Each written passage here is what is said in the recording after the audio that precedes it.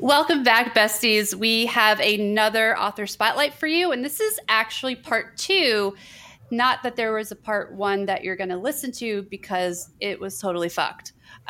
We spent 2 hours with an amazing author. He's with us again today, Ian Rogers. He agreed to come back, and we just struggle bus through trying to make sure the sound is right. And so far, it sounds like we're good. So we're going to just go with this, okay?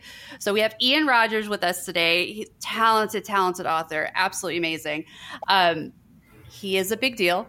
Like, he's got all these really special friends that he talks about really casually. He's like, oh my God, like, yeah, I'm going to have dinner with him on my birthday. Yeah, just wait. It's going to come. So a little bit about Ian Rogers. He's with us. He is a Shirley Jackson Award finalist. He just sold that that short story is now getting adapted into a feature film produced by SAM RAIMI, and it's going to be directed by Corin Hardy, which I watched The Hollow for the first time. I think I posted it. It was really good. I like that. So, and then you have your first novel that you sold. He said he finished it like 3 days ago or something stupid like that. This is how it works. So that means this book, we're not going to see it till next year, which is really just quite unfortunate. And I feel personally attacked from that. Okay. If this is just for anyone who maybe does not know who Sam Raimi is, and if you don't, I am judging you, but he is the mastermind that is responsible for the Evil Dead franchise. He also did the Doctor Strange film, the new one. So there's that, and the Spider-Man trilogy. Like, these are kind of really fucking big. So, and you know, Ian's just like, yeah, he's my buddy. We Skype. Yeah, you know, just. But here's the thing: why Ian is with us. He's cool. We're not at all. But we love cats, and we wanted to talk to Ian about his cats because he's got 3 chonkers, and that's what we're gonna do. And his cats, listen, Ian is a big deal, but his cats are kind of a bigger deal, quite literally. Ian, say hi to everyone again. Hello, it's good to be back again. Good to be back. And Barnabas is here to say it's good to be back too. So I should actually just put him right here, so that way you guys don't have to see my face. You could just see this sort of stunned and beautiful cat face the whole time. You know? That should be my author photo, because really, you know, that's when if I really go down that road, it's just everything should just be Barnabas. Yeah. And okay, so we have Barnabas. Now let me introduce one of my co-hosts as well. Jackie's here with us, finally. Last time she wasn't going to be with us because she was stuck in an Orlando airport. So say hi, Jackie. Hi. And she's up way past her bedtime. It is so stinking late on a school night. We got it is tomorrow. She's going to be miserable. She's going to fucking hate me. No, I'll just drink actually told me before that she didn't show up because she didn't know who I was. You said that she would have shown up if it was Josh Mallerman on the podcast or Paul Tremblay, but Ian Rogers, she would have. No. Yeah, she's like, who is that? I'm like, he's Paul Tremblay's best friend. Well, yeah, he did the introduction to one of my books, you know. So I mean, that makes us best friends. Like, I own him now. You showed up to our podcast now twice. I mean, we're basically family now.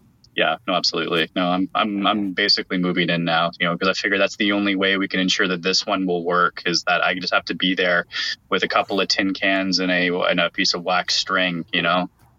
Yeah. Oh, that would be really fun. We're talking about it because we're going to start some YouTube stuff. You should definitely come down for that. We'll just sit around the table. You can move in. It's fine. I can do that. Warmer than Canada. For sure. Yeah. Let me introduce our other co-host too. A is back with us. I mean, she just shows up. She's like a stray cat. Yeah, pretty much. We love her, though. We do love her. So we met Barnabas, introduced your 2 other cats who are probably not with you because they're cats doing cat stuff, but just describe them a little bit. My wife and I have been sort of in and out doing little day trips this weekend. So now that we're home for good for the rest of the week, they're just latched onto her and they won't leave her alone, except for Barnabas. He could hear me talking in here, so he had to come into the office. But our other 2 cats are, our oldest is Wraith, and I believe he turned 13 this year. He's a black cat. And my wife named him after the ring wraiths from Lord of the Rings because she loves that movie. And she just thought that it was a good name because this cat he's kind of like a wraith. He's like a ghost. I mean, you've seen him or haven't seen him in photographs. He just does not show up. He's sort of like those spirit photographs when people are trying to point and say, can you see the ghost there in the background? Like, that's our cat. You can't see this guy unless his eyes are open, and it's just a set of eyes in the background. And Jackie, Ian posted a picture. It was his wife. Barnabas was sort of like laying next to her, and he had this face that was just just a true mood, right? And that's what I had messaged. I was like, that is like just a total mood. His face. He was like, yeah. And then I don't know, it came up somewhere because we were going back and forth with the picture. And then all of a sudden, now mind you, Jackie, she's like laying there, and it looks like she's wearing just like a black shirt, or maybe she's got a blanket over her or something like that. But then I see like the tip of an ear. I think we were messaging for a couple minutes. And I was like, is there another cat in that photo? Yep. Like, what the hell? He's a CIA operative. He is a CIA operative, Yeah. He would be if he wasn't afraid of doorbells or just the sound of doorbells on movies and television. That's what's ruined his CIA operative career, is his anxiety towards sound and the fact that people who aren't my wife and I might come into the house, because he does not like visitors in any way, shape, or form. I don't either. Neither do we. Yeah, no, I can't hold it against him. That's what we always say. Like, he's a weirdo, but he's our weirdo. Yeah. And I think he's got his priorities straight. Like if strangers come into my house, I mean, obviously not strangers that barge into my house, but like people that, like my in-laws, if they come in, I kind of also want to hide under my bed. No, exactly. Yeah. No, and our third guy is Gozer. He's about 4 years old, and he's the heaviest. He's about 19 pounds. And for no earthly reason, the cats all get diet cat food. They all get a scoop in the morning, a scoop in the night. We don't know why he's this big. They're all getting the same food, but he's got these really big, like, bear paws. So we know he's supposed to be a big cat, but like 19 pounds. I mean, he's got these little stubby legs. Like, when he runs, and like his little back end will start scooting down if he goes too fast around corners. And, he sweats when he eats, and he's just... He's a mouth breather. When he gets up onto the bed, I mean, it's not pretty, like we're a little worried about him, but we don't want to shame him. And he's only 4. TLC has reached out to do a show on him. Yeah. It's going to be like my 20-pound cat life. Well, we had a cat with diabetes. Our old cat, Thor, had diabetes. So now we're hyper aware of making sure that our cats are in good shape. But again, like, he's not, he doesn't eat poorly, like he smokes, he's got the cigarette problem, but I mean, there's no real junk food in the house other than the stuff that my wife and I eat. We're not freaky healthy, but I don't know what's going on with this cat. I think he might be my favorite though, because I feel like I just get along with him. You say that until you spend any period of time, but when we first got him, we didn't know if we were going to keep him because we didn't know that, I don't know if it's just tabbies or gray tabbies, but he won't shut up, and he just talks. Like, I'm not talking when he's hungry. I'm talking like he's walking down the hall and there's no one there. He just talks. He comes in the room and you're having a conversation. So he's a chatty Cathy. He's a chatty catty. And we for the first couple of months, I was like, I don't know if I can handle this. You're either just going to get used to it or you're not. And we got used to it because he's got a great personality. Like you said, I think that was the one thing that, that kicked off our whole friendship was when you commented on that picture of my cats, and you were commenting on Gozer's face, and you just said that cat's face is a whole mood. And that's just how my wife and I just immediately fell in love with you guys, because it was like, yep, they get it. They get it, I'm going to have to find that picture for you, Jackie, and show you. It really is he's just laid back like what? But I can imagine he probably is like Scout, because Scout's a tabby. And how he's like, meow, meow, meow. And he's like, shut up. But he's really friendly. Like that face is pretty standard. Like, he has a stink face, and he will bully the other cats a little bit, like not in any bad way. He's more like the sheriff. Like he'll race them to the food bowls and stuff as much as he can before he starts sweating and he's out of breath because he's too big. But with us, like my wife and I, he's friendly. Like he's cuddly. He purrs all the time. The most heartbreaking thing is he'll have nightmares. And I'm always convinced that he's dreaming of the cage that we adopted him out of. He doesn't want to go back to the cage. And as like a bad father, I do threaten him with the cage when he's being bad. You're going back to that cage. But so we wake him up when he's having these nightmares because it's just heartbreaking to see him twitching and crying a little bit. And whenever he wakes up, he starts talking again, and he has to come over for hugs or cuddles. So you have to sort of reassure him. He's telling you about the dream. Yeah. He's letting you know what the dream was about and how you were awful and you were like petting other cats in front of him. True.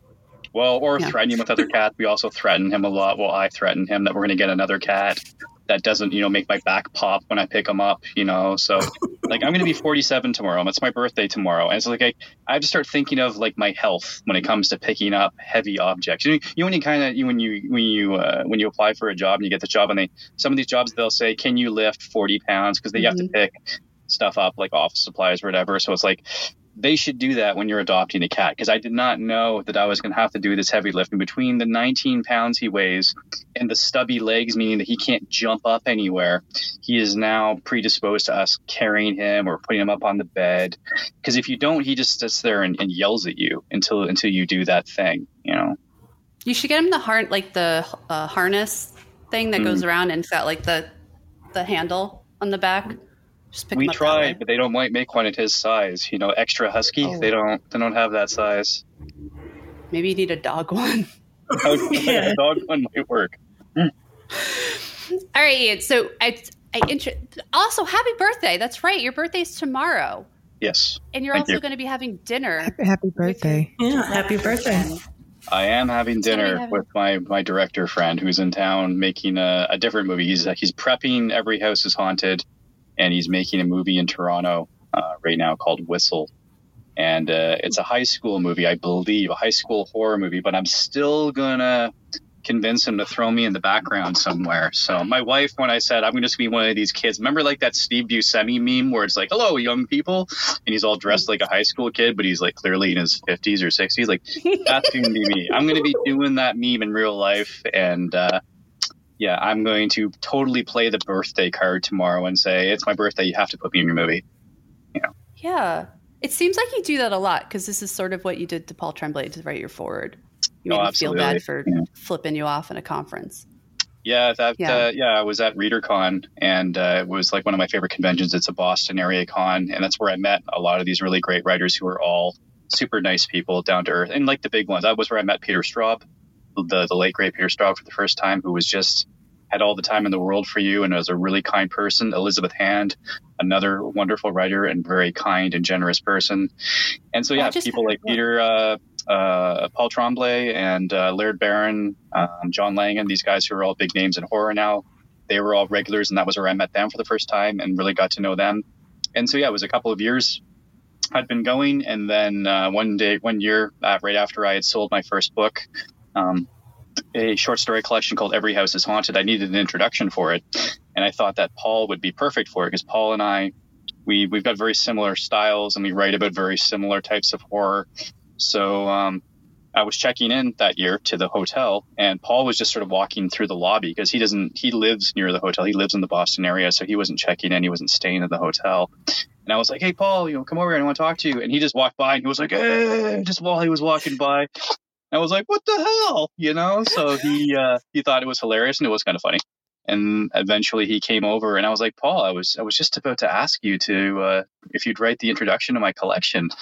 And Paul just got really, he was like, oh, I'm so sorry. Like I'd be honored to read your introduction. That's how you do it, Jackie. You just got to guilt them into it. You just embarrassed me in front of all of these people and our peers in the lobby. Well, the key is to flip me off first. Flip me off, and then I can guilt you into feeling bad about it. So. Okay. Noted. Yeah. No, Jackie would never do that. I would, though, and then blame it on Jackie. Something to not feel bad about, though, is the fact that you were put up for a Shirley Jackson Award, and then you were a finalist for the house on Ashley Avenue, which is Every House is Haunted. That's the main short story that the movie is going to be based on, right? Yeah, it's a little confusing because it's a collection of short stories. The film that Raimi is producing is an adaptation of The House on Ashley Avenue, but he really likes the title of the collection, so the movie is going to be called Every House is Haunted. So, which I agree, it's a good title. It's very catchy, and yeah, that story, I got a lot of mileage out of that story. The story has got a really weird history. I wrote the story like almost 20 years ago. It was supposed to be published in a ghost story journal called All Hallows. They had bought that story and another story called The Candle. And then they went out of print, and they'd been publishing for years. It wasn't like it was a fly-by-night operation. They'd been around for a while, but unbeknownst to me, they had been winding down. So these two stories never got published, and I was really bummed because I was a big fan of All Hallows, this journal. They had a press as well where they did books, gorgeous books. So I never got to be in there, and so those two stories went into my collection as unpublished stories. When you do a collection, they're typically reprints and unpublished stories. So the House on Ashley Avenue went there as an original, and so did The Candle, which actually closes the whole collection. That's another story of mine that I enjoy. It's a good one to read at events because it's short, and I think it reads well.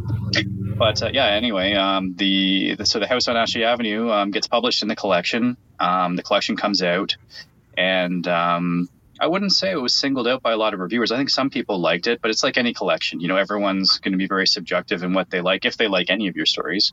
And then Ellen Datlow ended up taking the story for the year's best horror of the year for the following year.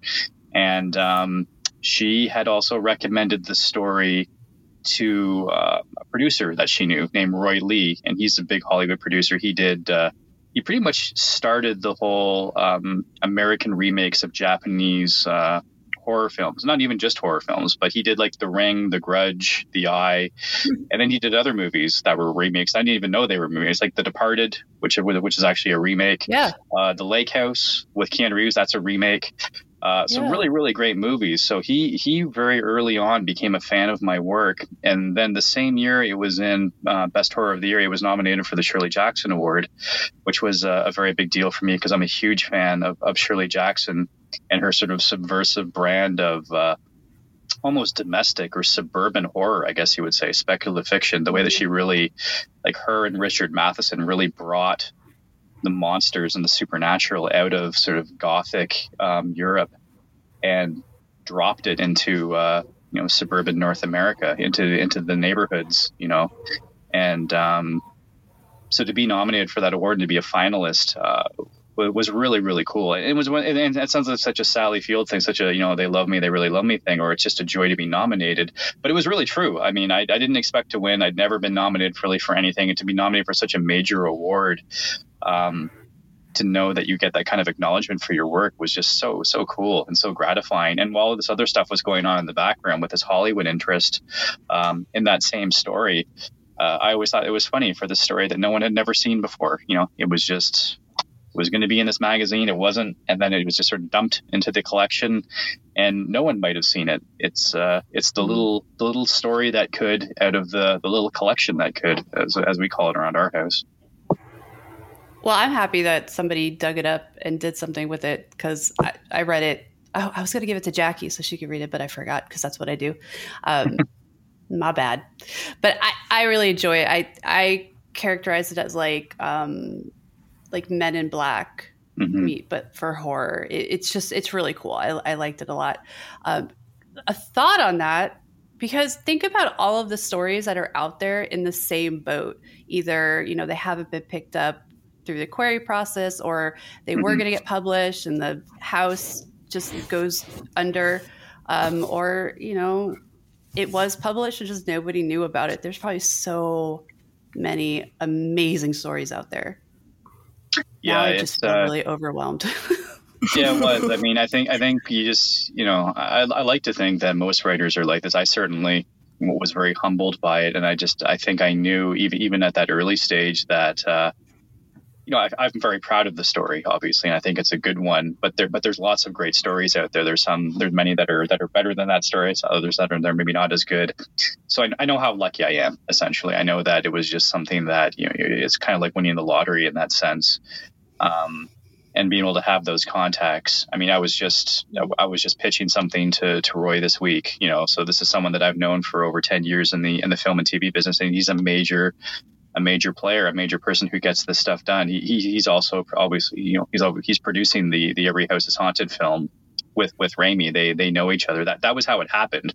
Roy tried to do this as a TV show. It was initially optioned by NBC Universal. We had I can't remember the actor's name, Jack Shepherd, the guy from Lost, the doctor from Lost. Yeah. What's his name? Party of Five. His name is Lost. I know exactly what you're talking about. Jackie usually knows these names.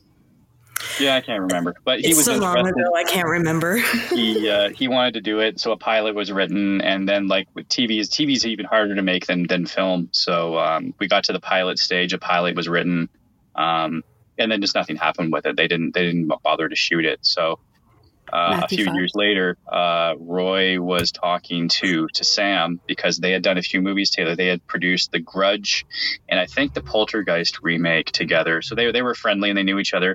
So Roy said to Sam, I tried to do this as a TV show and couldn't get it done. Maybe you want to try it as a feature film. So Sam read the story and really liked it. So he reached out to me and asked me if I had the rights back. And I said I did, I had the rights to it. And I said that this story is actually connected to other stories in the collection. So he said, well, send me the collection. I'll take a look at it. So I sent him the collection. And this was happening right around the start of December. So it ended up being a really, really cool Christmas present for me that year. He ended up optioning all 22 stories in the book. He wanted them all. And we just went from there. It's still a long process. You had to find the screenwriters. So he actually hired the screenwriters who did the pilot for the TV show to make the film. So they wrote the film. These two guys that did a science fiction movie called Project Almanac, and then they did the last of the Paranormal Activity movies. They did the Ghost Dimension, I think. So they've done some stuff, and they've sold some other stuff that's in various stages of development right now too. So they're doing well, and so they wrote the film, and then Raimi had some people that he was interested in directing it, which is really interesting. Like I was totally fully involved in the process. So when they had the names of the people they were considering, it was really cool. These were major names, people who really want to work on a movie with Sam, obviously, because who doesn't? So they went with Corin Hardy, who had done The Hollow, which is a great movie, almost kind of like an Irish fairy tale, with this very cool practical Changelings, yeah, exactly. Yeah, just very, very, house in the woods sort of thing, beautifully shot, good practical creature effects. And he'd also done The Nun, which was a spinoff of the Conjuring movies, and the most successful of all those movies, ironically. It had made more money than even the movies it was spun off from. So Corin was very much on their radar of someone they wanted to work with. So they met, and it all worked out. So they were just trying to find the schedule. This was all during the pandemic, so that was slowing things down and making it wacky. And then this year, things were sort of heating up again, and then the writers went on strike, and then the actors went on strike. So I think that I don't want to jinx anything, but they're sort of tentatively talking about going into production next spring. As I said, Corin's making a movie right now. So, I mean, it's still happening. I mean, it keeps popping up on my Google alerts that everyone was at TIFF this year, the Toronto International Film Festival, and Every House is Haunted came up. So they were all very much still talking about it and really very excited, but no one could really speak very firmly because the writers were still on strike then, and the actors had just been on strike, I think only about a month. But it's still an active project. I'm very confident it's going to be made. They're all really, really hungry for it. They want to do it. So, I mean, nothing's really a sure thing, especially in film and television, but, I'm pretty confident it's going to be made next year. Well, I'm happy that it's going to be a film and not on NBC, because they're going to cancel that shit like after a season, because they always cancel whatever's good. Mm-hmm. It's so hard because at the time I could understand there wasn't a lot of horror TV on the cable networks. I think all there was The Walking Dead, and I think American Horror Story. Maybe this was about 10 years ago.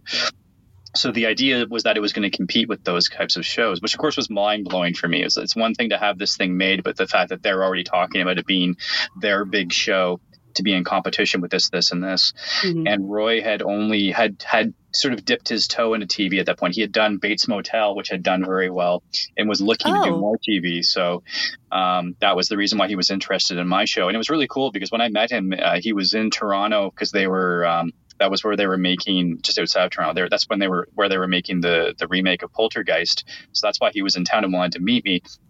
And right before I go in, the people I'm meeting him with are like, you know, when a story is optioned, they don't typically meet the writer. They just pay him, and you know, they've got his story. So if Roy wants to meet you, he wants to meet you for a reason. And I was nervous enough. I didn't need to be told this about 5 minutes before I'm going in to meet this guy at his fancy downtown Toronto hotel. But the good thing is that Roy was so nice and so down to earth. And all we did was talk about movies. We talked about stuff that we liked, and I knew the stuff that he had made. And my wife and I had just rewatched The Strangers. And he produced that too. And so I was trying to get him to reveal some stuff about the sequel. And he was like telling me about how they're trying to get Liv Tyler to come back for this movie. So it was interesting to get the movie scuttlebutt about that, because that didn't happen in the sequel, but they were trying to make it more of a direct sequel. So even at that time, I don't think it was really going to happen, and it didn't. But it was interesting seeing this from the producing point of view, because he's a very hands-on producer. And I was just telling about stuff that I other books I was working on and everything. And I remember very adamantly, he just said, like, he likes to be scared. He likes to be exhilarated. And he really wanted me to be involved. And so what I realized after our lunch was that it was a job interview. He was meeting me to see if he liked me and if he wanted to work with me. So when this was just about to be sold to NBC or optioned by NBC, I was also brought on to write what was called show notes, or like a Bible. So I had to write 5 years worth of story ideas, like not 5 years worth completely, but enough material to give them an idea. Seasons and character arcs, story arcs, places, locations, you know, all these kinds of things. So I had to do that in 2 weeks, which I couldn't do in 2 weeks. What I did was I did as much as I could in 2 weeks. It was like a 40-page document for a TV show called The Eight. And it was based on the house on Ashley Avenue and other stories connected to this insurance company that investigates the supernatural and owns these 8 pieces of property that are very dangerous, very paranormally polluted, as I would say. So so my notes were optioned as well as the story, and I was involved in that process. And then like as I said, it didn't happen. And then Raimi picked it up, and he optioned the book. He optioned the whole book, not just the story. And I was also brought on I have been brought on as a consultant on the film. So I'll be working on it in some capacity. I honestly don't even really know what that means to this point. I'm happy to do whatever. I'll go pick up coffee. I'll pick up dry cleaning. I don't really care. It's a really honor to be just like involved. Rubbing people's shoulders in the back. And they're like, Ian, this is not what we want you to do. No. They would actually ask people. that you go. The Teamsters would ask that you leave them alone. You know, Scarlett Johansson does not want you anywhere near her trailer. Please. Wait a minute. Is Scarlett Johansson in your movie? No, I should. I'm going to quantify that, or I'm going to say for the record, there's no casting information. I am not giving anything here. Please, if Sam Raimi or Roy Lee are watching this, I've been so good with not dishing on any of the casting choices that I have heard about or anything that you've said. I've been so good because I don't want to lose my access or piss anybody off. Oh, of course. No, we wouldn't even ask, because I would assume because the actors are still on strike, right? Yeah.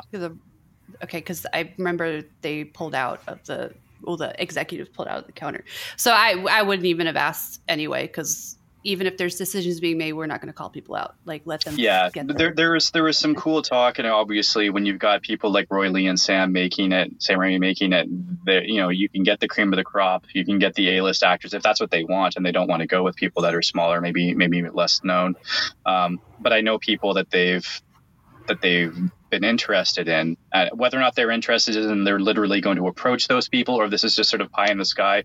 Wouldn't it be great if these 2 investigators were played by these 2 people or whatever? And all I can say is that, the names I heard were really cool. Whether or not those people were actually approached or are going to be approached, I don't know. Again, with the whole film and TV thing, I haven't been around a lot, but I've been around enough to know it's all nice. It's all cool. But until people sign contracts, until things are being done, it's all just nice talk. It's just, you don't want to get disappointed. You don't want to get your hopes up too much. And I'm a very enthusiastic, I'm very high energy, if you haven't noticed already. So it'd be very easy for me to get really invested just because of that kind of talk. So I always have to try and pull it back a bit and be like, well, let's just wait. Let's wait to see who's actually involved. Let's wait until they're actually doing something. So next year or the year after, whenever this movie comes out, and then Jackie and I will do the screen adaptation for the podcast, and then we'll have you back to interview you. What will happen then is Paul Tremblay and Sam Raimi are like they're just in the distance now. It's going to be like Scarlett Johansson and Brad Pitt. He's like, totally. Like we had dinner. We went to coffee. They're actually in my house right now. It'll be like the movie adaptation of the book. So we'll bring Paul back again, book style. So he'll introduce the movie this time. And it's like, that's great, Paul. The door's over there, by the way. You can get your gift basket. Yeah. The rest of us are just going to be here continuing. So, like, you're not even there to meet him. It's just like an assistant. Yeah. I'll send it's actually just cats, me. I'll send Barnabas out. It's going to be me and Barnabas at the door. Like, hey, Paul. So happy you could show up. Yeah, Ian's going to need you to sign this. Thank you. Exactly. I send Gozer because then I can do the gift basket. I can strap it to his back and he can just sort of wobble it out, I like that, and I feel like we should just make that happen anyway. Absolutely. Everyone's looking at me like, what? I'm like, no, we're going to do it. I do have a question, though, about that 40-page document for those 2 weeks. While you were working on that, which cat was laying on your laptop? I don't know for a fact, but again, because I'm still walking today and I'm not on crutches or anything, it definitely wasn't Gozer. And I apologize for the repeated fashion, but you don't understand. I've never had a cat this big. I grew up with cats. I've had a dozen cats over the course of my life. I've never had a cat this big, this angry, this aggressive. He was definitely not on my lap. It was probably Barnabas because he sticks pretty close. He's always in my my office. I think I showed before, but I showed again. I have another desk in my office, and all there is on it is a blanket because it's his desk. So, do your cats he's probably writing over there? I don't want to know what he's writing because he'll probably finish it and sell it before I do, and that's just going to make me angry. Like, he's already signed. He's got an agent and everything. Oh yeah, he's working. Yeah. He's got an advance. Well, and again, coming. like my Blackland series with my detective character Felix Wren, like he keeps bugging me that the character should be named Feline Wren. It should all be cat themed. Like the Black Catlands. Like no, it would sell because people love cats. They do, especially on the internet. You put a picture up of a cat. This is what happens. Cats draw people in, and then you hook them. It hooked me, and here we are. Well, and you heard us talking about him. Yeah. He's like, so oh my God, he's so love that. Yeah, he just wants to be around me all the time. He sort of drives me up the wall. But I mean, when he looks like that, I mean, you can't say no to that face. He looks like me. He's definitely his father's son. He's got more fur than I do. But so he's a lap cat. But does he, like, have you ever been at the computer, writing or doing whatever? It just, because one of my cats does that. Doesn't matter what I'm doing. I could have just my iPad with the keyboard. She has to come over and walk across it always. But the second I put it down and leave it alone, she doesn't care about it. Yeah, Barnabas doesn't walk on it, but he does chew on it. Like, I've got videos of him, and I'll be like, "Don't chew the keyboard," and because he'll try and pop the keys off, and it's not every time. But he is a really weird cat. He's sort of like we say he's kind of like a dog. Sometimes he's just very loyal. He follows me around. He's very obedient in that sense. But he wants attention. Like, he's in my office. You can't even see it. There's cat toys over there. There's this giant box. And he's got his rituals. He's got his silly rituals where you have to play with him. He starts rolling around. He starts talking to you. But my wife and I don't have any kids, so we've become the freaky cat people. And this is just what we do to indulge them because they're our children. We don't have to, spend $80,000 sending them to university. So there's that. Yeah, I'm serious. Fuck them kids. I got 5. Fuck them all. You have 5 kids? Yeah, they range from 19 to 10.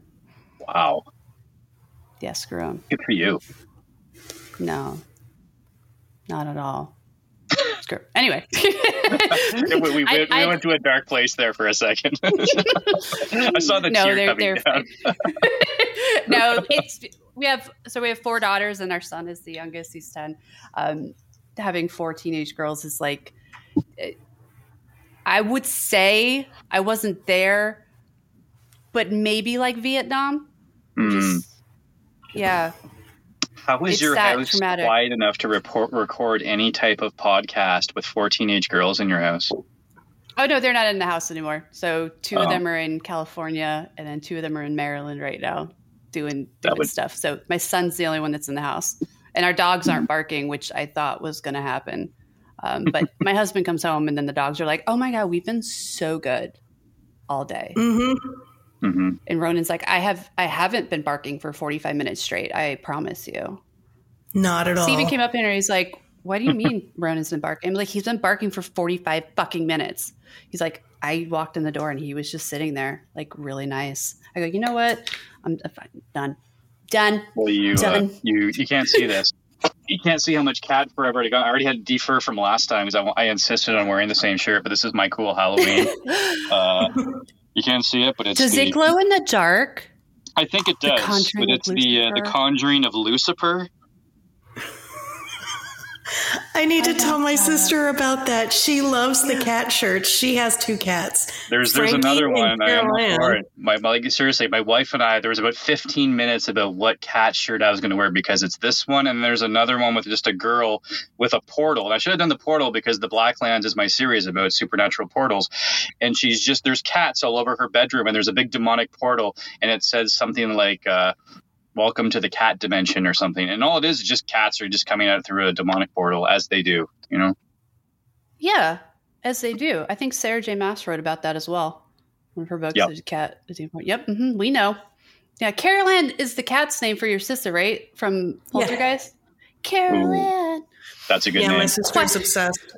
Yeah. She is obsessed. Poltergeist is probably easily one of my top 5. That's... the original? The novel that I just finished writing is a novel called Family, and that's how I was pitching it to my my manager and my agent. I said that it's kind of what I'm hoping will be the sort of like the spiritual successor of Poltergeist. Where I wanted to do a really powerful supernatural drama, and actually it goes back to we were joking but serious about the conversation I had with Sam Raimi earlier this year.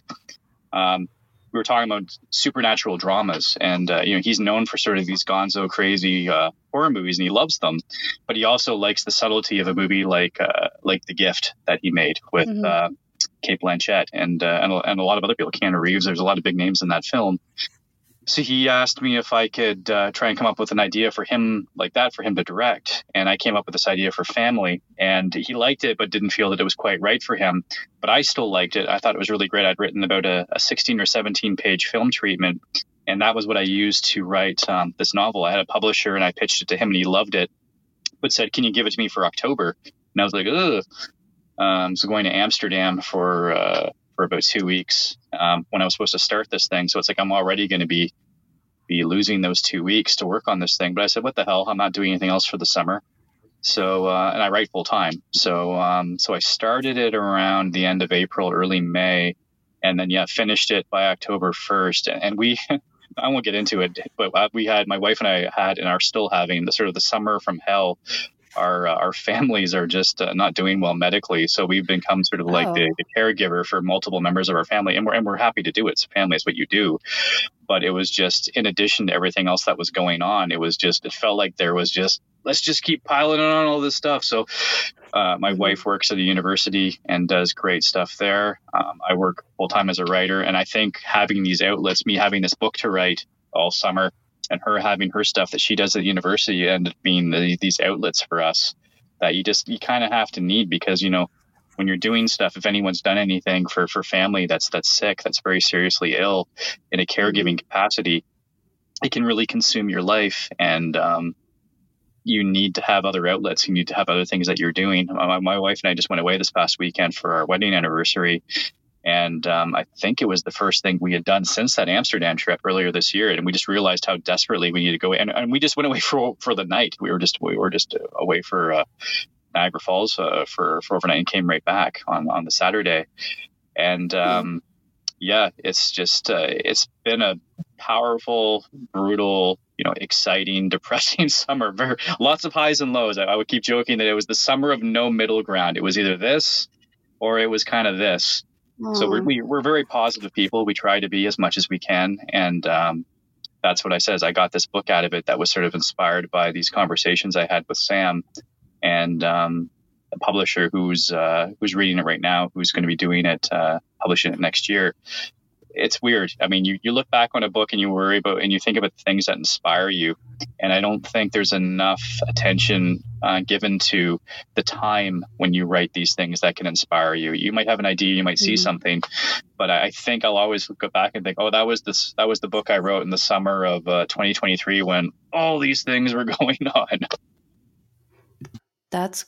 I'm sorry to hear about your family's medical things. I mean, it is rough. I've been there, done that. We'll probably have to do it again here soon. So I feel for you. So I'm sorry for that. I hope it gets better, however that may look.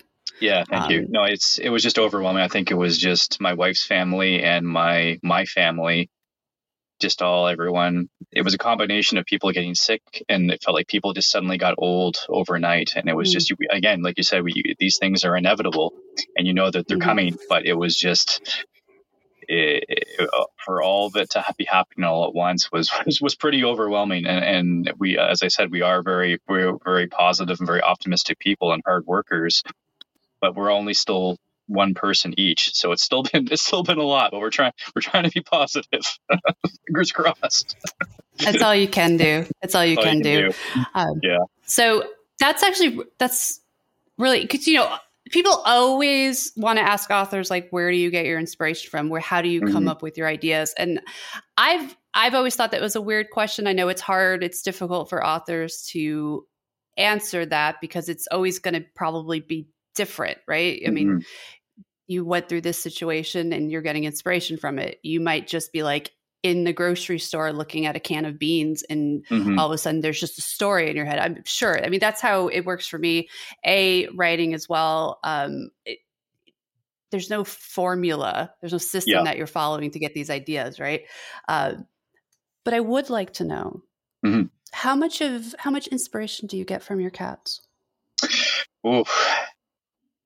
Well, you know what? It's funny because there is a cat in Family, the book that I just finished, and my wife is just in the process of reading it. Again, my wife is a fast reader. She usually reads this stuff fast, but the fact that all this stuff has been going on lately, she's had the book for about 2 weeks and hasn't finished. She's about halfway through, and she got to a fairly suspenseful scene with this cat in the book, and she stopped and she was like, I'm not reading anymore until I know this cat's okay. She's like, I got enough shit going on right now. I don't need this.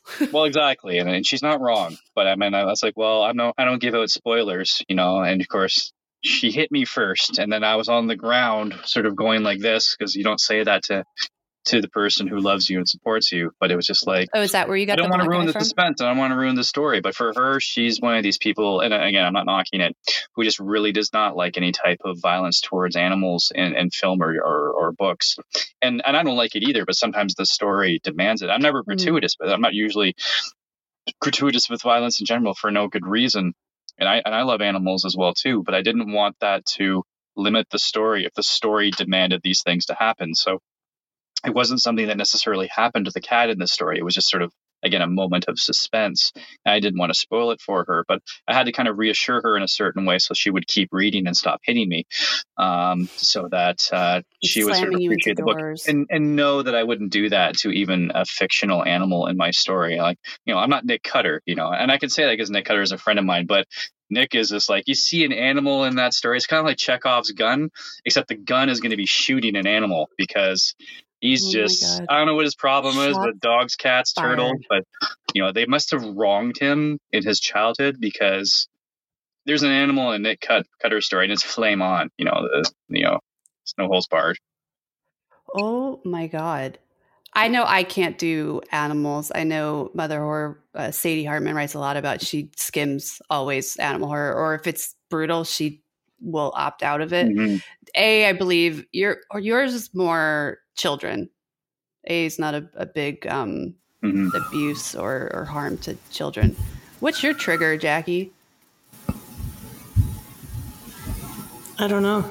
I mean, I know as far as horror goes, I can't do body horror in general. Like, I can't. Like, if we're talking movies, Saw movies, Hostel, stuff like that, I cannot handle it.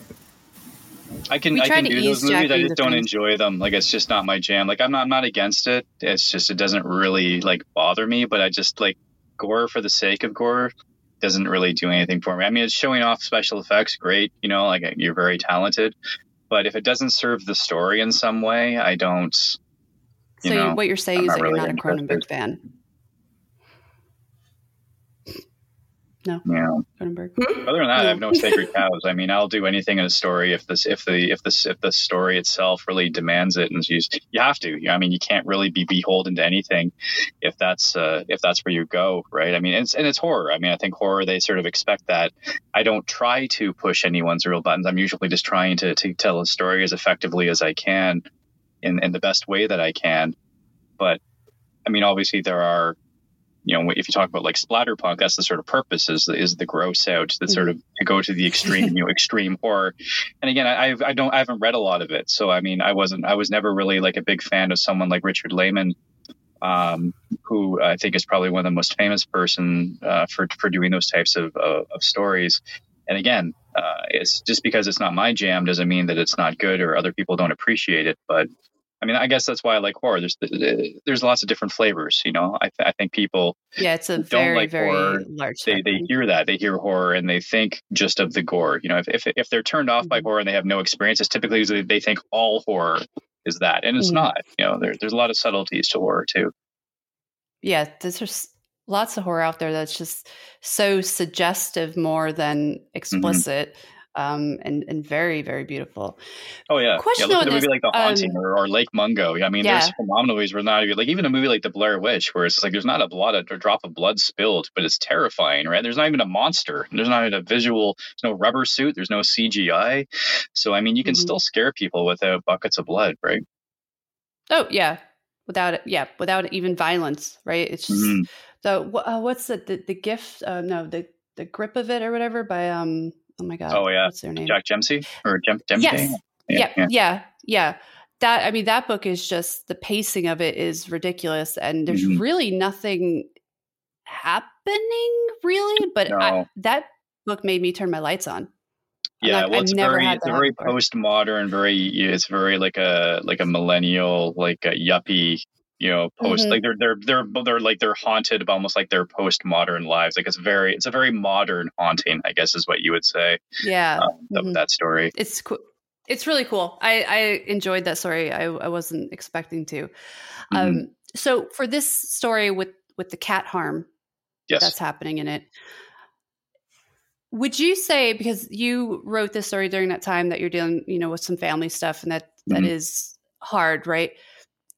Do you look at your stories and think about when you wrote them, and do you know if what's happening, like your level of being upset or angry or frustrated, do you think your stories become more violent during that, or do you just have like a certain way that you like to write, and there's certain things you want to put in there? Do emotions drive it for you? If I am, I'm not aware of it. I mean, especially with family, I think part of the reason why I was able to write it so fast is because I was working from a fairly extensive outline, which I don't always do. I usually have some sort of an outline, but my outlines are not written in stone. They're really just guides, because I don't want to forget anything. If I think of a good line of dialogue or a good description, or I have the ending I don't want to forget, I write it down, because I don't want to forget. I'm not one of these people who will remember everything. The outliners versus the pantsers. The right by the seat of their pants. I can't do that. I need to record this stuff. So I think the only thing that's really stood out to me from my one person who's been reading it, as I'm next to her, which is my wife, is she's been noticing that there is a a lot of her in one of the characters and a lot of us in the relationship between the wife and the husband character, which I knew to a certain degree. I mean, you always draw a bit from real life, but she was drawing out lines and stuff. And I was like, oh, right, that's right. You did say that. So fortunately, it was nothing too embarrassing or too awful, because the family is kind of at loggerheads at some point, because that's the sort of point of the story without giving too much of it away. But it was funny because a line that she had read was a character had they're at a picnic and they've got a bucket of KFC or something, and I think it's one of their kids is just doesn't like chicken, but keeps peeling the skins off the chicken and dipping it in gravy. And she laughed out of that because she remembered where I got that from. She knew where I got that from. It was a friend of ours who, when she was pregnant with her last child, that was her pregnancy food that she had to eat. She would go to KFC. She would get a bucket of chicken. She wouldn't eat the chicken. She would peel the skins off and dip them in gravy. It sounded so like revolting / delicious that I don't know. I don't even honestly know if I remembered that was what I was referencing when I wrote that scene in the book. But my wife Catherine remembered it, and that's like, oh yeah, forgot about that. Oh, so you always Jackie, draw from real life, you know? I feel like, Jackie, if you were to write a horror story, it would really just be a family sitting around a table eating things slathered in ranch dressing. Mm-hmm. There's something about that gives you yeah, there would be mayonnaise and bananas involved, and somewhere a bird would come in. Jackie's probably one of the most even people, but if you bring those foods up or bring them around, she becomes violent. Well, never underestimate the power of what we think of as our mundane lives. Like if you're a writer, I mean, I don't teach a lot of writing stuff. I don't know that I have anything to really teach. I like to talk. You know, sometimes it's just a matter of keeping your students or your class entertained. But never underestimate the power of what you feel is your mundane life to add details and verisimilitude to your story, because those are the things that people remember. Those are the things that create character. And if you have good characters in a story, then people will care what happens to them. And when they care what happens to your characters, that's all plot is. That's all story is stuff happening to people you've been made to care about. And even in Thomas Harris's Hannibal Lecter stories, Hannibal Lecter is a serial killer and he's a cannibal. We should hate him, but he's fascinating. He's a very interesting character. So even when he's trying to escape from the authorities, there's a part of you, if not a large part of you, that's kind of rooting for him. You almost don't want him to get caught because you want to see what he's going to do or how he's going to get out of this pickle that he's in. So if you can do that with a character who in that case is a cannibalistic, sociopath, then you're a good writer. I feel like you're doing something right if you can make these people who aren't necessarily sympathetic or people that you would certainly not want in your own home, at least interesting enough. I don't feel like you have to have sympathetic characters necessarily. I know there's a big bit of a thing these days on social media about one of many very weird criticisms about writing and characters, and people shouldn't be writing about this or characters should be that. Characters should just be interesting. They don't need to be good people. They don't need to be nice people. They don't even need to be likable. I would prefer if they're not likable, because who wants to read about vanilla, perfect characters doing the right thing all the time? Nothing interesting is happening in any of those books. I will guarantee you. We like people that are flawed, that are interesting. It goes back to something I read in an interview when the TV show Lost was on, which is one of my favorite TV shows. And they said they did not want to write about good people or bad people. They wanted to write about people that do good and bad things at the same time, like real it's people, normal. In other words, Because you have different priorities, you have different standards, morals, right? Not everyone is playing on the same field or by the same rules. Mm-hmm. So, I mean, you might relate to one over the other one. Look at the romance genre that's going out there. I mean, some of your top romances one is literally about a stalker who breaks into her house. And this, don't get me wrong, I read this duology and I also very liked it. But he is a stalker. And it's one of the top ones. And I mean, there are romances that have literal monsters and demons. And women are like, this is so romantic. And they're awful, but because they treat the women good, they're like, I don't care what you do. You kill everybody. It's fantastic. I love you.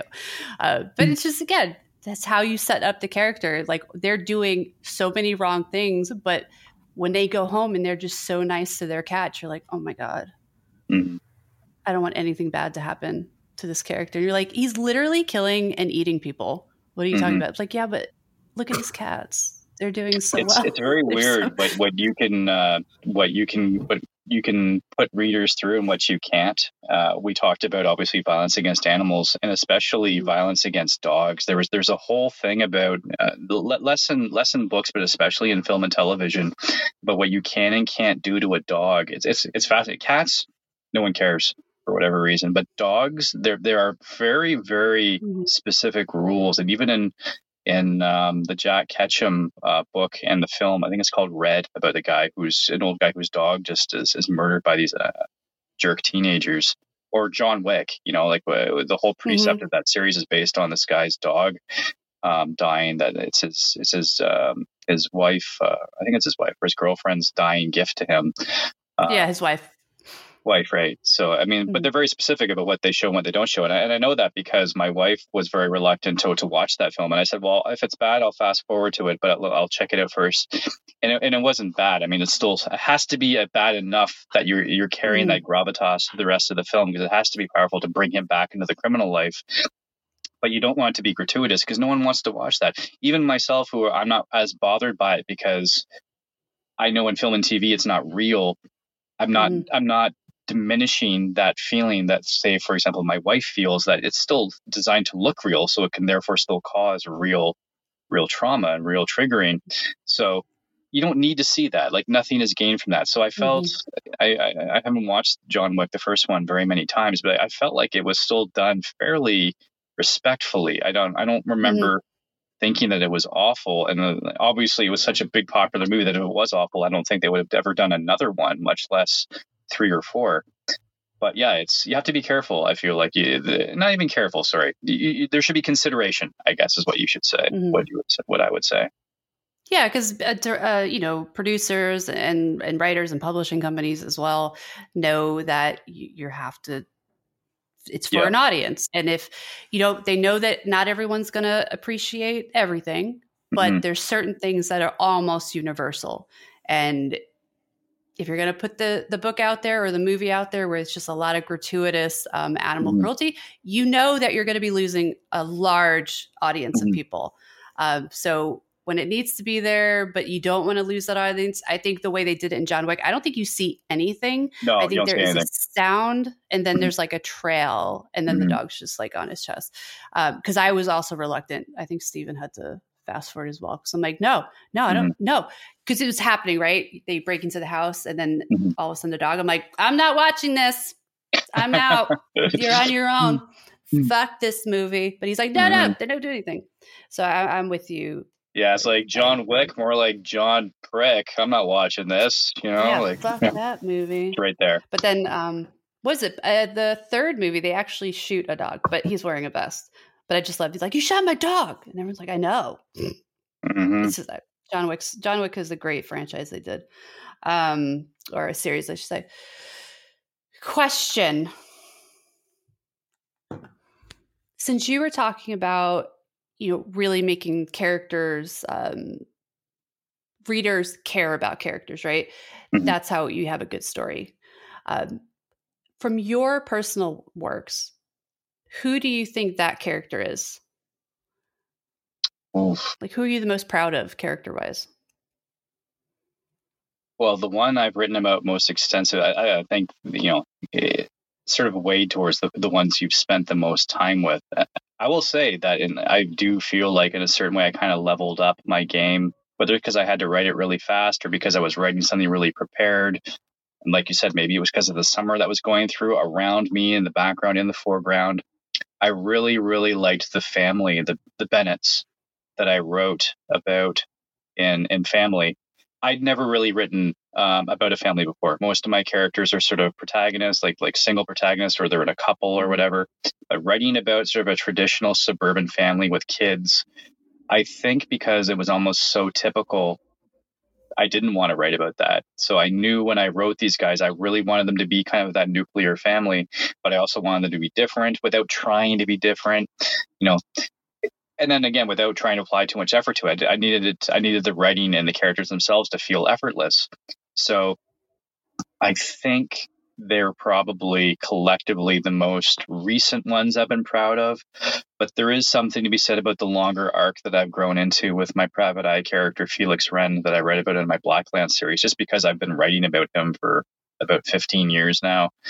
And it's kind of like, I think Stephen King described it, writing this way a bit in On Writing, is that you're kind of like uncovering a dinosaur fossil. You're sort of digging this thing up and you're uncovering pieces of it. You're discovering these things. And that's the way I sort of feel like I am with Felix. There's stuff that I know about him. There's stuff that I know about his background that I haven't revealed yet. But sometimes I'm like writing a story and then it just goes this way. And I've uncovered something that I didn't even know about him. Certain depths to this character, parts of his background, his upbringing. When you first meet him, he's getting a divorce from his ex-wife, from his wife, who is a former actress, a former scream queen, coming sort of the tail end of her career. And I would say writing their relationship where they're trying to become friends again. They're never going to get, I don't think they would ever become romantically involved again. But I thought it was so interesting to sort of explore the typical PI with his back-talking assistant, the what you would see in innumerable PI stories since like the 1930s or 40s. You would have this character and there would be that sexual tension there with this back-talking assistant. So when I first created these characters, it was like, well, what if the detective actually, slept with that character and they had a relationship? And I was like, no, let's go even further. What if they got married? And I was like, that's kind of interesting, but let's go even further. Let's say they got married, they got divorced, and now they're trying to see if they can become friends afterwards. So that way I've gone past the whole, will they ever have sex? Will they ever get married? I've done all that. I've told that story. Now I'm much more interested in these two characters that they're not quite done with each other. And they're trying to decide if they can be friends and what that relationship looks like, because they do need each other. Felix needs an assistant. Sandra needs his ex-wife, Sandra, needs a job. And so she becomes his assistant and his help through all these sort of supernatural cases that he works on. But that's what I loved about them is they have this whole history together, and it's never about. I wanted to remove all that stuff, that sexual tension that you saw in certain later seasons with, say, the X-Files with Mulder and Scully, where I feel like the show kind of diminished a bit after it made them a couple, because everyone was like, "Oh, are they ever going to get together? Ever going to get together?" And then they did it, and then no one really liked it. And everyone's like, "No, we don't care anymore." We don't care. It was better when they didn't do that. But the fans were driving them towards that. So it's sort of like, you're damned if you do, you're damned if you don't. So I thought another way to avoid that with my series was, well, they already did that, so they're not going to do that again. And on the contrary, here's all these reasons why, because they have all this history. So from a storytelling point of view, it's great because I can pull all this stuff, this drama from their past, and it actually enriches them as characters in this story and the relationship that they have going forward, because it's a very dark and scary world, of the world of the Blacklands, where the supernatural just exists. That Felix, even though he's a confirmed loner and now bachelor, still needs people. He needs help in his life, and I like the perceived weakness, but is actually the strength of that in his character. So that's my long answer of saying that, the family in the story that I just wrote, the novel that I just wrote, and then the longer arc of these two characters in the Blacklands that I've been writing about for about 15 years. I love how our horror author that we're interviewing is talking about his horror supernatural noir series, but really he just described a second chance romance. This is his cross genre piece that he's working on. He's going to be top of like the romance and the like paranormal charts, maybe both. Like it's a paranormal romance all of a sudden. Well, it'll never be as smutty. It'll never be as smutty as Charlene Harris. And I said, like, this is why I call them super noir trolls or supernatural noirs as opposed to urban fantasy, because everyone knows urban fantasy is. And if your bookstore has an urban fantasy section, that's probably where say Sycamore, the novel that I just sold, the very first Blacklands Felix Wren novel would be put. But I say supernatural noir because urban fantasy became, at least for a time, became so synonymous with paranormal romance. And my joke was always like, if Felix had a vampire girlfriend and a werewolf sidekick, I would absolutely call it urban fantasy. But it doesn't. So it hews more towards detective fiction and the horror element. Like this stuff is very scary. People die. There isn't a huge, romantic component. And again, it's kind of like the anti paranormal romance, because these two already had a romance. Now you're just getting the dregs and their drama. And Felix, remember the time you almost burned down our apartment with that cheap Christmas tree that you bought that one year? So it's just like, it's real history. And where do I draw it from? My relationship with my wife and every other relationship I've had. I mean, it's just like, because it's real, it's not awful, but it's real. Real life is messy, and I like that because it's real. Yeah.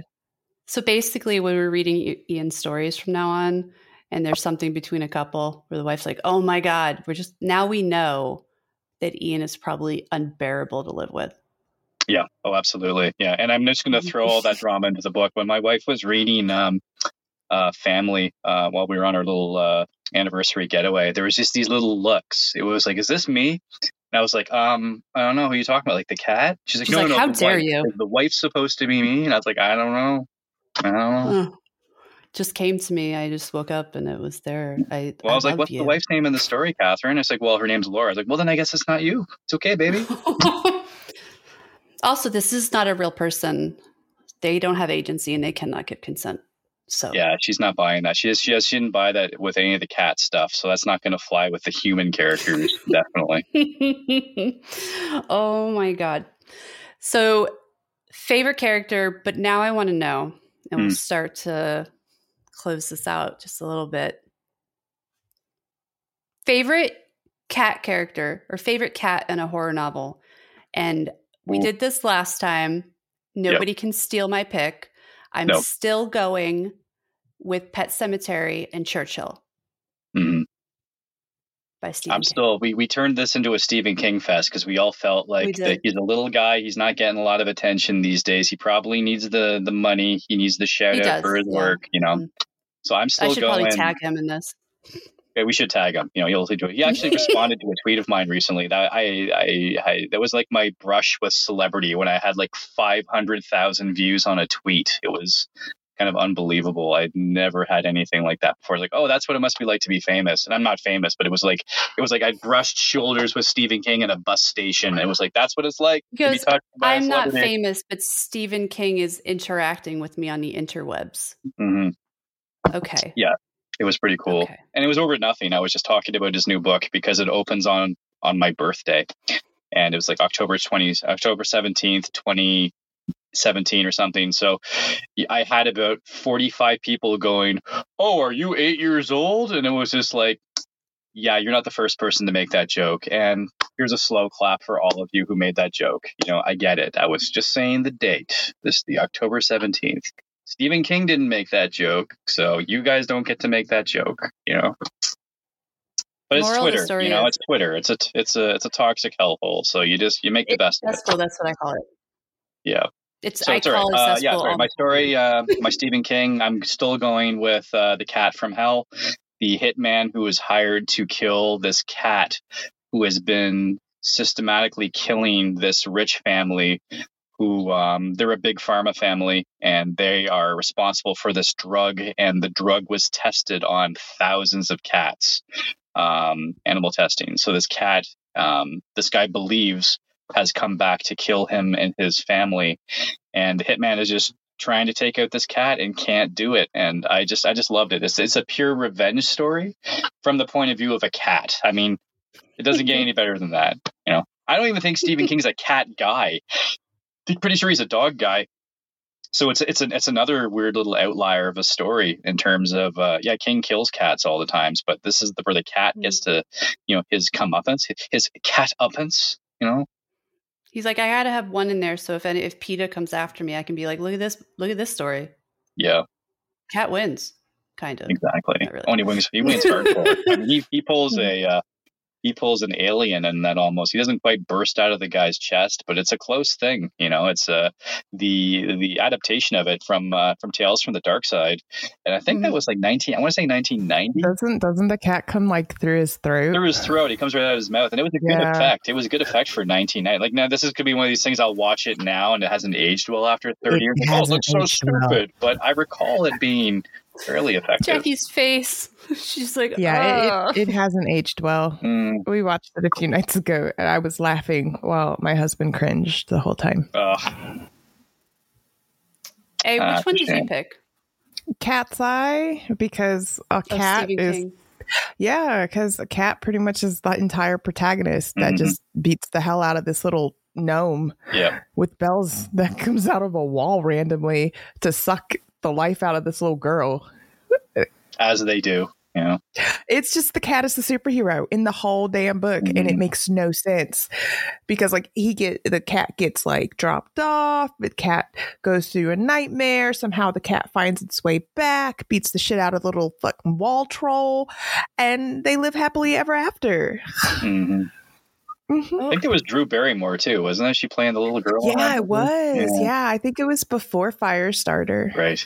I think that was her first one, and then she went Firestarter, I believe. Yeah, it was 3 Stephen King stories, and they decided to use the cat as the kind of connective tissue to sort of connect all 3 of the stories, as I recall. Well, Jackie is not a prolific Stephen King reader. I think we've read, because we've done a couple of his stuff for the podcast. We've done his non-horror Shawshank and The Body. Oh yeah, awesome. I don't know if there's a cat. Yeah, I don't know if there's a cat for you to choose from a Stephen King. Isn't there a cat in room 1408? Jackie has not read that. I don't think so. The short story, I'm pretty sure the room is empty. That's a scary story though. That's a good story. Yeah, it's really creepy. Well, Jackie, you don't have to use horror. You can just use any book with your favorite cat.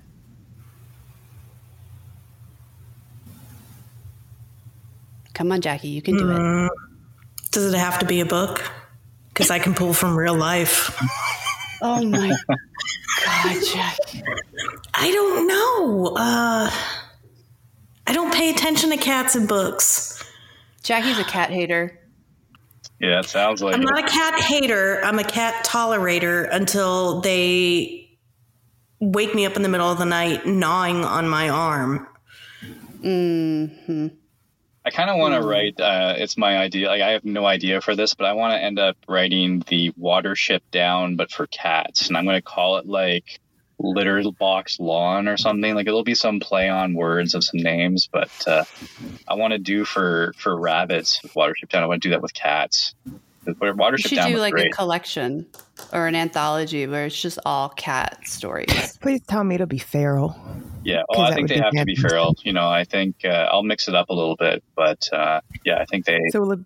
It'll be like Lord of the Flies, but with I cats. was just thinking that. Yeah. Lord of the Felines, Oh, that would be rabid. I think that'd be great, though. Well, we already have Piggy over here. Like I told you, Gozer could play Piggy.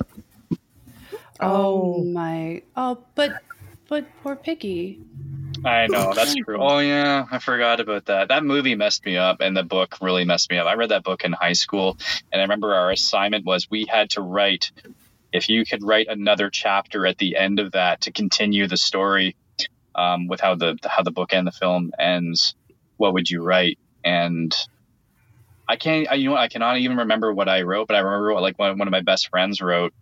And he was a good writer. I don't think he ever really pursued it, but it was just one of these things where he wrote this continuation where it's just like, if that scene kept going, what would you do with it? And yeah, it's a classic. I think it's actually, I don't want to keep bringing it back to Stephen King, but I'm pretty sure it's Stephen King's favorite novel. You know what? I think the history of horror, the Shudder or AMC series with Eli Roth, because he interviews Stephen King a bunch in that, and I think think he might have mentioned that. I know I've heard Stephen King say it in an interview, but I want to say it's the history of horror. Jackie, I'm going to give you a cat, and it is a horror novel, so you're welcome, because I brought this up last time. You can have Catriona Ward's Bible reading cat from House on Needless Street. Mm-hmm. There you go, Jackie. Thank you. Okay. All right, Ian. I just want to thank you for coming back and like dealing with this. I don't know what happened to the audio. Jackie and I have been doing this for over 2 years now. We've never lost audio on a recording before, or had something so like damaged that I couldn't fix it, or at least make it presentable and put it out and be like, listen, it kind of sucks, but you can hear everything.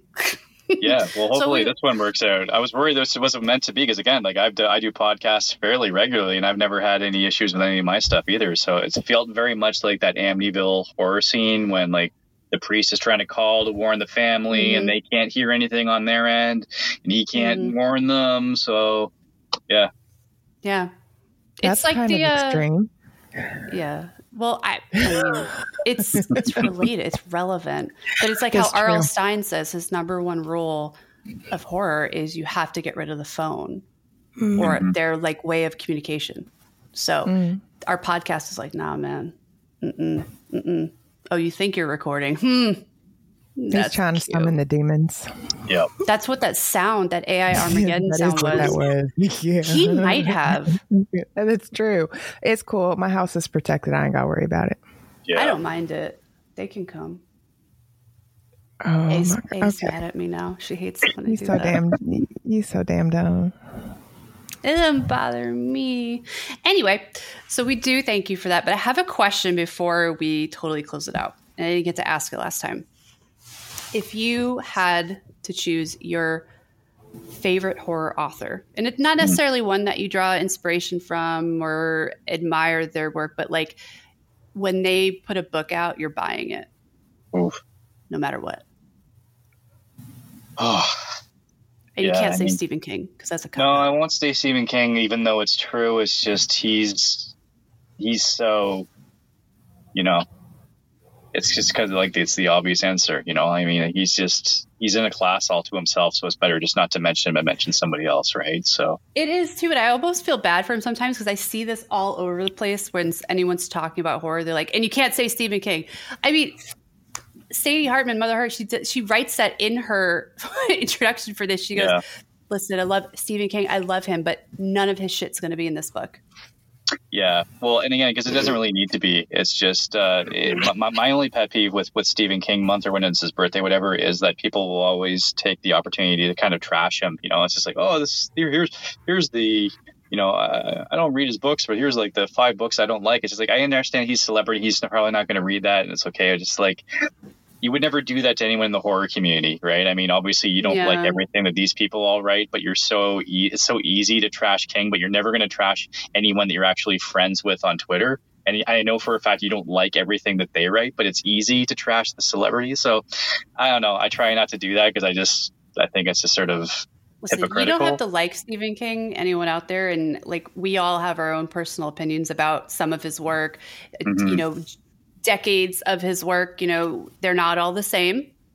But you have to respect him. Like, if you don't respect him, especially in the horror literary world, like, that's just really sort of blasphemous. But it's always very funny when someone says they don't like these books from his, and it's like, well, these are 5 Stephen King books I don't like. I'm thinking, the dude's written like 50 bestsellers. If you don't like 5 of them, he still comes out ahead. It's just and like every single one gets picked up for an adaptation, and sometimes more than once. So it's because he sells them for $1. Yeah. What? He sells the rights to his book, his adaptations, for $1. What are you talking about? He has on his website, the Dollar Babies, where he'll do the screenwriting or whatever, and he'll just pop it up, and he has this little thing where it says, if you're interested in, adapting one of my books, it's $1. Shut up.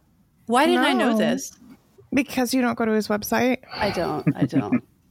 I just feel yeah, like he does it to where if you're like a film student, you can apply to get access to like some of his short stories for free.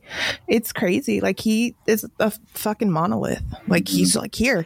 Okay, but that's now. Has it always been like that? Because think about like the whole 80s and 90s were since like the late 90s, mid to late 90s. Yeah, he is a lot of. Oh, you mean like when he became a billionaire? He's obviously sold some stories for a lot more money than that, but he definitely has some protocol for these dollar babies because there's been quite a few of them. So I don't know which stories he'll sell for $1, but he's done it many times to people that where they know they're not going to make more money. Okay, but he's not selling it for $1 to like Bloomhouse or something, or like he's not. No, probably not. Okay, yeah, that's okay. Anyway, sorry. Yeah, I mean, I imagine he made quite a bit of money from it, best outside of the Tim Curry remake. That's the best. Yeah, the best Stephen King remake. That and Dr. Sleep. Yeah, Dr. Sleep. Dr. Sleep is phenomenal. Dr. Sleep felt epic to me. I just wanted to live in that world. Like when I watched the director's cut, because the director's cut is almost 3 hours long, it was like this should have been a mini series. And I'm not saying the movie didn't do what it did, but I was so bummed it didn't perform well because I wanted the Halloran spinoff that he was going to do. Because Flanagan should just be given all of the Stephen King stuff. So I'm really, really hoping that the Dark Tower stuff that he's doing right now really takes off, because he should just be giving the Dark Tower. Yeah, so I hear something about Dark Tower. It's like back to Dr. Sleep though. So I was listening to an interview with Stephen King, and they were talking about like the violence and whatever, right? Apparently, how they adapted the scene of the boy, the like little league player or whatever, and they take him out to that field. Right. Stephen King's like I think it was too much. I heard that story too. His wife said the scene was too much. Yeah. I can see that. That's usually it's the opposite. Usually, authors or especially horror, they're like, I don't think it gave off the right feel. It wasn't enough. It wasn't intense enough. And Stephen King's like, I really wish they would have just not. But that kid's a good actor. So anyway, okay. Yeah, so great. I love how like not Stephen King, and we just spent 15 minutes talking about Stephen King. Like, favorite author, you're insta buy, like not even going to read the synopsis. You're just going to buy the book because you love this author. You know what? And there's so many. Because there's just some, I mean, I know because I pre-order everything. I try to support the authors because as an author myself, I know how important pre-ordering is. So I will say, because I just literally bought a very, very expensive, I think there was only 52 copies made of this. I'm not even going to say, because my wife will listen to this, how much money I paid for this book. S.P. Muskowski's Skaloot Cycle. She is someone who, one of my more recent faves. I don't know how long she's been publishing for, but I would say at least 10 or 15 years. That's how long I know her in terms of the books that I've been buying. The one that really got my attention was Knock Knock, which is sort of a Pacific Northwest, very Twin Peaksy ghost stories, witches, small towns, sort of a thing. Knock is fun. And I just devoured all of those stories in that series, and then everything else that she did, novellas and other books. And I know that she's working on some stuff now. Is in the 101, isn't it? That's the book. I think so. Yeah. I don't think I got to order that one because I couldn't. It's phenomenal. Her style just really spoke to me. It was very creative. It's doing things that you may think that but she's, again, like any good author, she's doing something really unique in them. So she just sort of went up to my list of, I just see the name and I'm going to go and buy the thing. So she, like I said, she's done some other books. She did one called I Wish I Was Like You, that's sort of set in like 1990s Seattle. It's like a ghost story told from the point of view of sort of like of the ghost to a certain degree. Yeah, a real talent. I have all of your books up right now. Yeah, best of both worlds. I mean, it's just very, very. It's hard to do something different without making it really overt or weird. And there is a familiarity to her work in terms of the type of stuff she's writing. But like when she's writing about Skaloot, this small town, and yet the familiarity is just a way of sort of pulling the rug out from under you, because the minute that you think that you're on steady ground, she's going to do something really different or weird or subversive. And that's where I think where she really shines with her talent. And that's why, for me, she's an automatic buy. I like that. I'm actually going to pick up some more of her stuff and add it to my TBR. So thanks. Thanks for that. Well, it's way past our bedtime. No, it's all good. We finally got this working on my phone, and my phone's going to be dead soon. So, I mean, unless I have to go, you do not want me to run through the house with the phone now trying to plug it in where you can just see me fall down the stairs and then the cats eat my corpse. I mean, that might be a good way to end it, but I don't know. I would clip the shit out of that and post it. Oh my goodness. Everywhere, and tag Stephen King. Okay, so Ian, again, thank you so much, and so much congratulations on getting your Soldier First novel, and then also getting the story picked up for an adaptation. And hopefully you get some more out of this, because we did talk last time about how it might be like a universe type deal where you get you become your own Marvel label.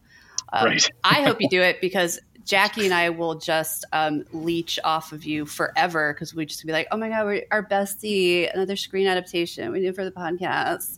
Like our bestie is Ian Rogers, who's also besties with Paul Tremblay, who's and then also besties with Stephen King and Sam Raimi, and like whatever actors come up. So we're just literally by proxy, all of your besties are ours. And he did say he did call what we have here a friendship. Everyone heard that. It's recorded. It's true. Okay. So it was notarized. You had a notary come over, and I decided to sign all the things, Mm-hmm. We did it right before this. Okay. Again, absolutely amazing. Love your stuff. I've been working through some more of the short stories. I'm going to make Jackie read them too. Well, thank you very much. I want the advanced copy when your book comes out, because I want to read that. Yes, no, we did talk about that, and I will definitely make sure that you get an advanced copy of Sycamore, because again, I think you'd really dig it. This is kind of like my baby. This is the one that I'm really excited about. It's my first novel coming out. Everything else, I got a lot of mileage. I've been really riding on this short story collection, and I love it. But the stories are sort of like the beginning of my writing experience. Like they were the first 5 years of my writing life.